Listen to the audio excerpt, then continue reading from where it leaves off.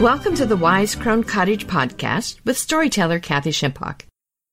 Here we'll meet the crone and uncover her wisdom as found in fairy tales, folk tales, and myths. For it is true that stories, as it is with many people, become better as they grow older. Know that no matter how difficult your journey has been through the magical forest, the wise crone always opens her door to you.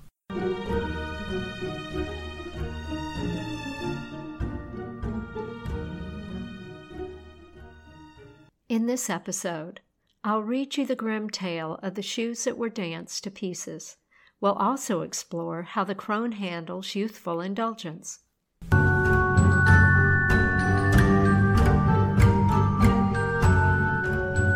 A great while ago, when the world was full of wonders. The Shoes That Were Danced to Pieces is a grim tale known by several different names, including the 12 Dancing Princesses and the Worn Shoes. The Grimm brothers attributed this tale to some friends who said they had heard the story in Munster. Sith Thompson believed it dated back to the 17th century. If true, this would be a fairly current tale. There are many other variations found throughout Germany and Central Europe. One of my favorites is the British story, Katie Crackernuts. This story shifts the gender roles. Katie becomes a hero to save a prince from a fairy curse. It's a wonderful story, for Katie gets help from a hen wife, a figure closely related to the crone.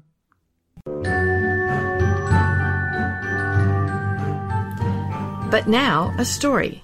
Not in my time, not in your time, but in the wise crone's time. The Shoes That Were Danced to Pieces, as reported by Jacob and Wilhelm Grimm. Once upon a time, there was a king who had 12 daughters, each one more beautiful than the others. They slept together in one room, where their beds stood next to each other. At night, when they were lying there, the king closed their door and barred it. However, when he opened it the next morning, he saw that their shoes had been danced to pieces. No one could determine how it had happened.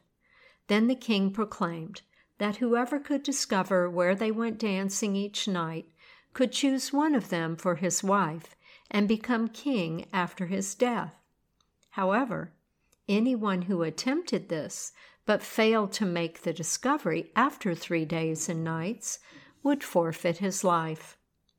A prince soon presented himself, offering to undertake the venture.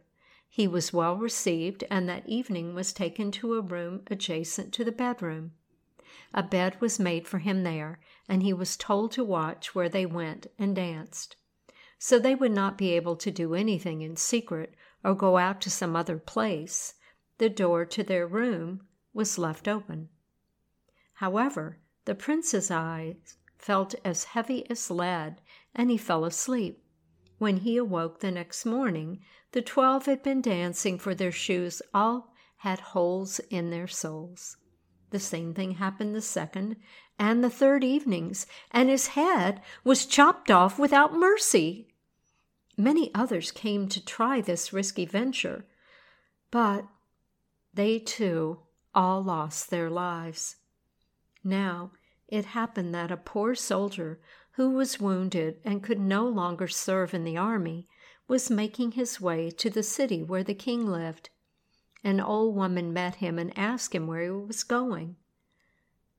"I'm not exactly sure myself," he said, then jokingly added, "but I would like to discover where the princesses are dancing their shoes to pieces and then become king." "That's not so difficult," said the old woman. "Do not drink the wine that they will bring you in the evening." Then she gave him a cloak and said, "When you put this on, you will become invisible, and you can follow the 12. Having received this good advice, the soldier became serious, took heart, went to the king, and announced himself as a suitor. He, like the others, was well received and was given royal clothes to wear. That evening at bedtime, he was escorted to the anteroom. Just as he was going to bed, the oldest princess brought him a goblet of wine. However, he had tied a sponge beneath his chin and let the wine run into it, drinking not a single drop himself. He lay down, and after a little while began to snore as if he were in the deepest sleep. The 12 princesses heard him and laughed. The oldest one said, "He could have spared his life as well." Then they got up, opened their wardrobes, chests, and closets, took out their best clothes, and made themselves beautiful in front of their mirrors, all the time jumping about in anticipation of the dance. Only the youngest one said, "I'm not sure. You are all very happy, but I'm afraid that something bad is going to happen." "You snow goose," said the oldest one, "you're always afraid. Have you forgotten how many princes have been here for nothing? I wouldn't even have had to give this soldier a sleeping potion. He would never have woken up." When they were ready, they first approached the soldier, but he did not move at all. And as soon as they thought it was safe, the oldest one went to her bed and knocked on it. It immediately sank beneath the floor, and they all climbed down through the opening, one after the other, the oldest one leading the way. The soldier saw everything, and without hesitation he put on the cloak and followed after the youngest one. Halfway down the stairs he stepped on her dress. Frightened, she called out, "Who's there? Who's holding my dress?" "Don't be stupid," said the oldest one. "You just caught yourself on a hook." They continued until they came to a magnificent walkway between rows of trees. Their leaves were all made of silver, and they shone and glistened. The soldier thought to himself, "You'd better take some proof," and he broke off a twig. A loud cracking sound came from the tree. The youngest one called out again, "It's not right! Didn't you hear that sound?" The oldest one said, "That is just a joyful salute that they are firing because soon we will have disenchanted our princess." Then they came to a walkway where the trees were all made of gold, and finally to a third one where they were made of clear diamonds. He broke a twig from each of these. The cracking sound frightened the youngest one each time, but the oldest one insisted that it was only the sounds of joyful salutes. They continued on until they came to a large body of water. 12 boats were there, and in each boat there sat a handsome prince waiting for them. Each prince took a princess into his boat. The soldier sat next to the youngest princess, and her prince said, "I don't know why the boat is so much heavier today.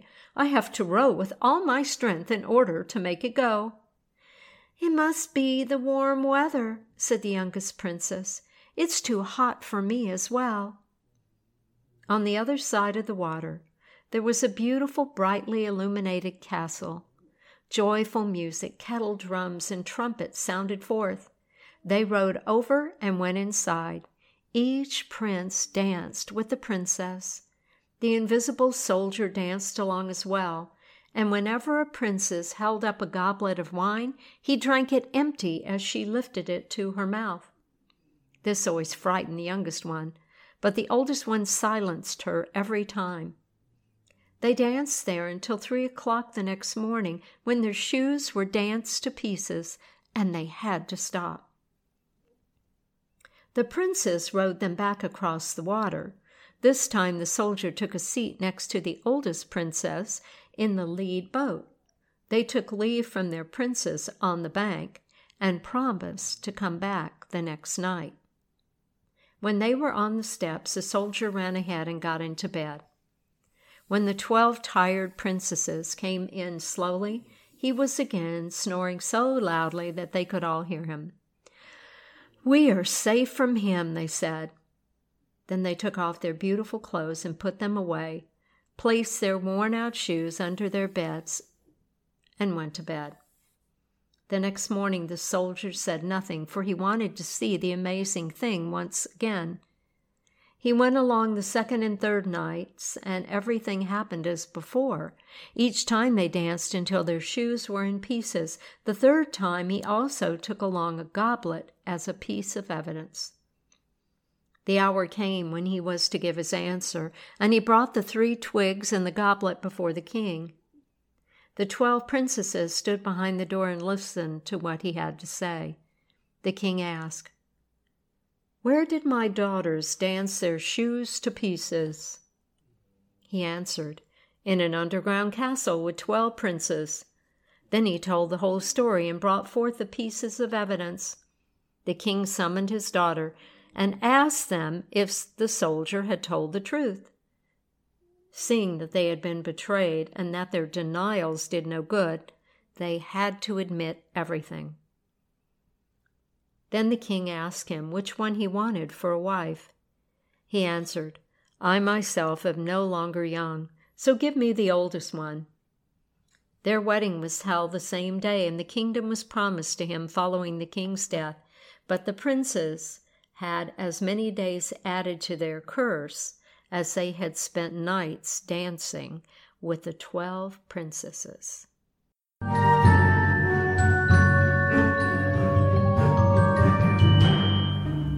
You may be wondering how I know these old stories, but that is a story for another day. The moral of the story is, The Shoes That Were Danced to Pieces is the perfect example of a folk tale. The characters are stereotypical, the land enchanted, and the consequences of failure quite dire. And in folktale fashion there is much missing and many questions remaining unanswered. As a storyteller, I see that as evidence of the oral tradition. The stories that were recorded by the Grimm brothers were summaries of the actual tales. The answers to the who, what, when, where, and why questions were fleshed out by each teller. The answers varied, perhaps in every telling. Accordingly, there are many interpretations of this tale, all of which could be true. Yet this is the story that whispers to me. The story begins with a king who locks his 12 daughters into a single bedchamber. Is this the action of an evil, controlling father, or a parent who is desperately trying to protect his wayward and rebellious daughters? Either way, the punishment is not working. Every night the daughters sneak out of the castle, and each day they are found with their satin dancing shoes worn and tattered. In desperation, the king makes a proclamation. "If you discover the secret, I'll give you one of my daughters." Yes, sadly, it's a tale of patriarchy. Women are the property of their fathers and later their husbands. But this proclamation has a common catch. You have 3 tries, and should you fail, you die. Many unworthy princes and men of aristocratic lineage try and fail. Off with their heads! But slow down a minute. It's not a fair fight. The princesses have a hand in their failure. The eldest gives the would-be suitor a sleeping potion in a glass of wine. This nefarious act comes from the very princesses who are thought to be virtuous through their beauty, innocent, and in need of protection. And even worse, they laugh at the stupidity of the men who drink the potion and show no sign of remorse at their death. Is this how proper princesses act? Sneaking out at night to meet for a romantic rendezvous, perhaps, but precipitating the death of another? Of course not. So how do these rebellious teens end up in such a quandary? Perhaps it is not so surprising after all. The princesses go to an other world, a world between life and death, where magic and fairies exist. It's a world where nothing is as it appears. Trickery is common, and people can become trapped. This other world is a fairyland where trees are made of silver, gold, and diamonds. The princesses dance with princes who are also cursed, or perhaps they are simply fairies who transform themselves into handsome princes. We'll never know. The experience is so romantically euphoric, the princesses are only able to leave for a very brief time. They become addicted to the experience and are willing to do anything to return. The lives of a few unworthy men no longer seem very important. What is important is the freedom of the dance, the ability for them to have autonomy, even if it is only an illusion. Sadly, it's an experience seen in our world too. Young women who seek release from parents who treat them as children are easily ensnared by romance, drugs, or reckless behavior. A slight indulgence can cascade into the dance of death. It's a folktale motif we see quite often, a frenzied kind of dance in which the dancing never stops.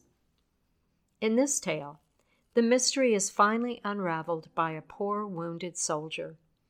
In an act that shows worthiness, he picks the oldest daughter as his wife, rather than the youngest, who was probably 12 years old.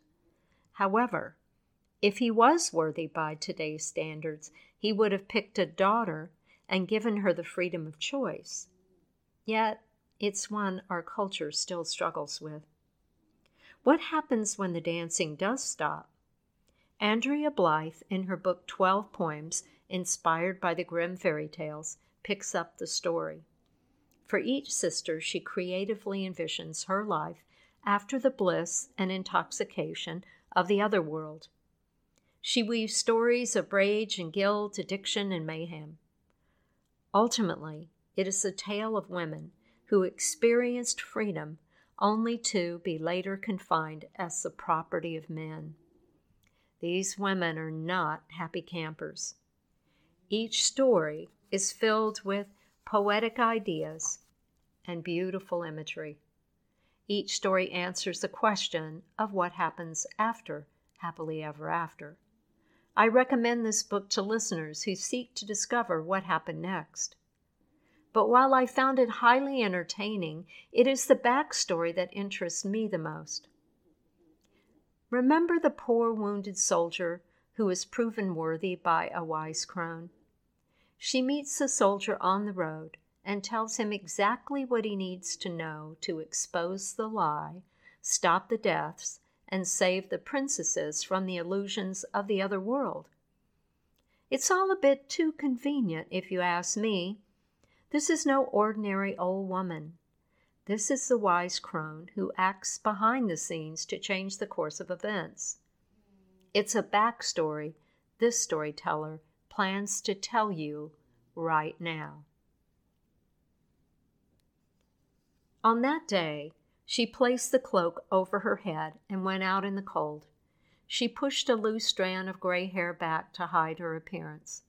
The raven had told her he was coming, and it was none too soon. She had been waiting for way too long. So many had come, so many had died. It simply must stop. The road was some distance from the castle, but even though her face showed the ravages of time, her step was still spry. Perhaps a bit too erect for her station, but she carried a basket filled with potatoes as a ruse. No one would ever stop to look at an old farm woman. She planted herself on a rock and waited at the side of the road. From the distance, she could see the castle. It had been her home for many a year. She remembered when she was brought there to marry a king. It was a way to broker the peace between her land and his. All ties with her homeland were broken that day. She thought no one would ever return there, but she was wrong. Her eyes swelled with tears. Her life flowed through her mind. The birth of her children, her husband's death, their son becoming king, his marriage and the birth of their children. She loved those girls, each one with sparkling eyes and a happy smile. Her favorite was the eldest, the first grandchild. She spent much time teaching her the old ways. It was the knowledge of the forest and of herbs and healing. She gave her the recipe for that sleeping potion. Damn it, it was all her fault. She knew what was going on, but she couldn't say, for it was all about her birthplace, the land of the fairies. She had held this form so long that she had almost forgotten the magic, the intoxication, and the freedom. Ah, the freedom. She knew what drew the girls there and why they were unable to break the spell, but it had to stop. No more lives could be taken. That curse must be broken. That's what drew her to the rock that long ago December day. A man finally able to break the curse was coming. A man worthy of her granddaughter. A rich man? No. A soldier who was honest, brave, and kind. One who had experienced life and could see what was right before him. He was the one who could break the curse and finally close the door between the two worlds. In the distance, she saw the poor soldier. He was the one who was wounded and could no longer serve in the army. He was making his way to the city where she lived. Everything was about to change. Everything was going to be set right. She was ready to tell him exactly what he needed to know to be victorious. She smiled and patiently waited. The wise crone doesn't get the credit she deserves in this story. All the praise goes to the hero, the poor soldier who solves the mystery, and yet the crone's unexpected actions are what sets things in motion. It's a story many grandparents can identify with when they are unable to influence their children. "Ah, Mom, stay out of it," they might hear. But sometimes they just can't. The wise crone sees what needs to happen, knows how to achieve justice, and is perfectly willing to wait patiently on the side of the road until that can occur.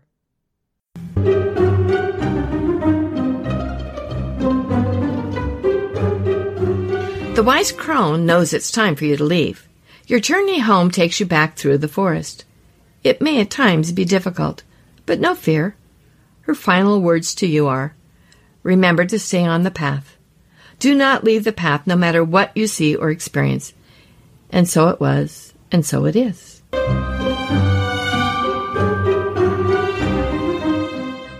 Thank you for listening. We'll meet again the fourth Sunday of each month. This podcast has been sponsored by Heart Symbol Publishing, where you'll find a wide variety of guided imagery downloads to achieve your goals and enhance your life. This is the storyteller Kathy Shimpock. This podcast is narrated by Linda Bennett.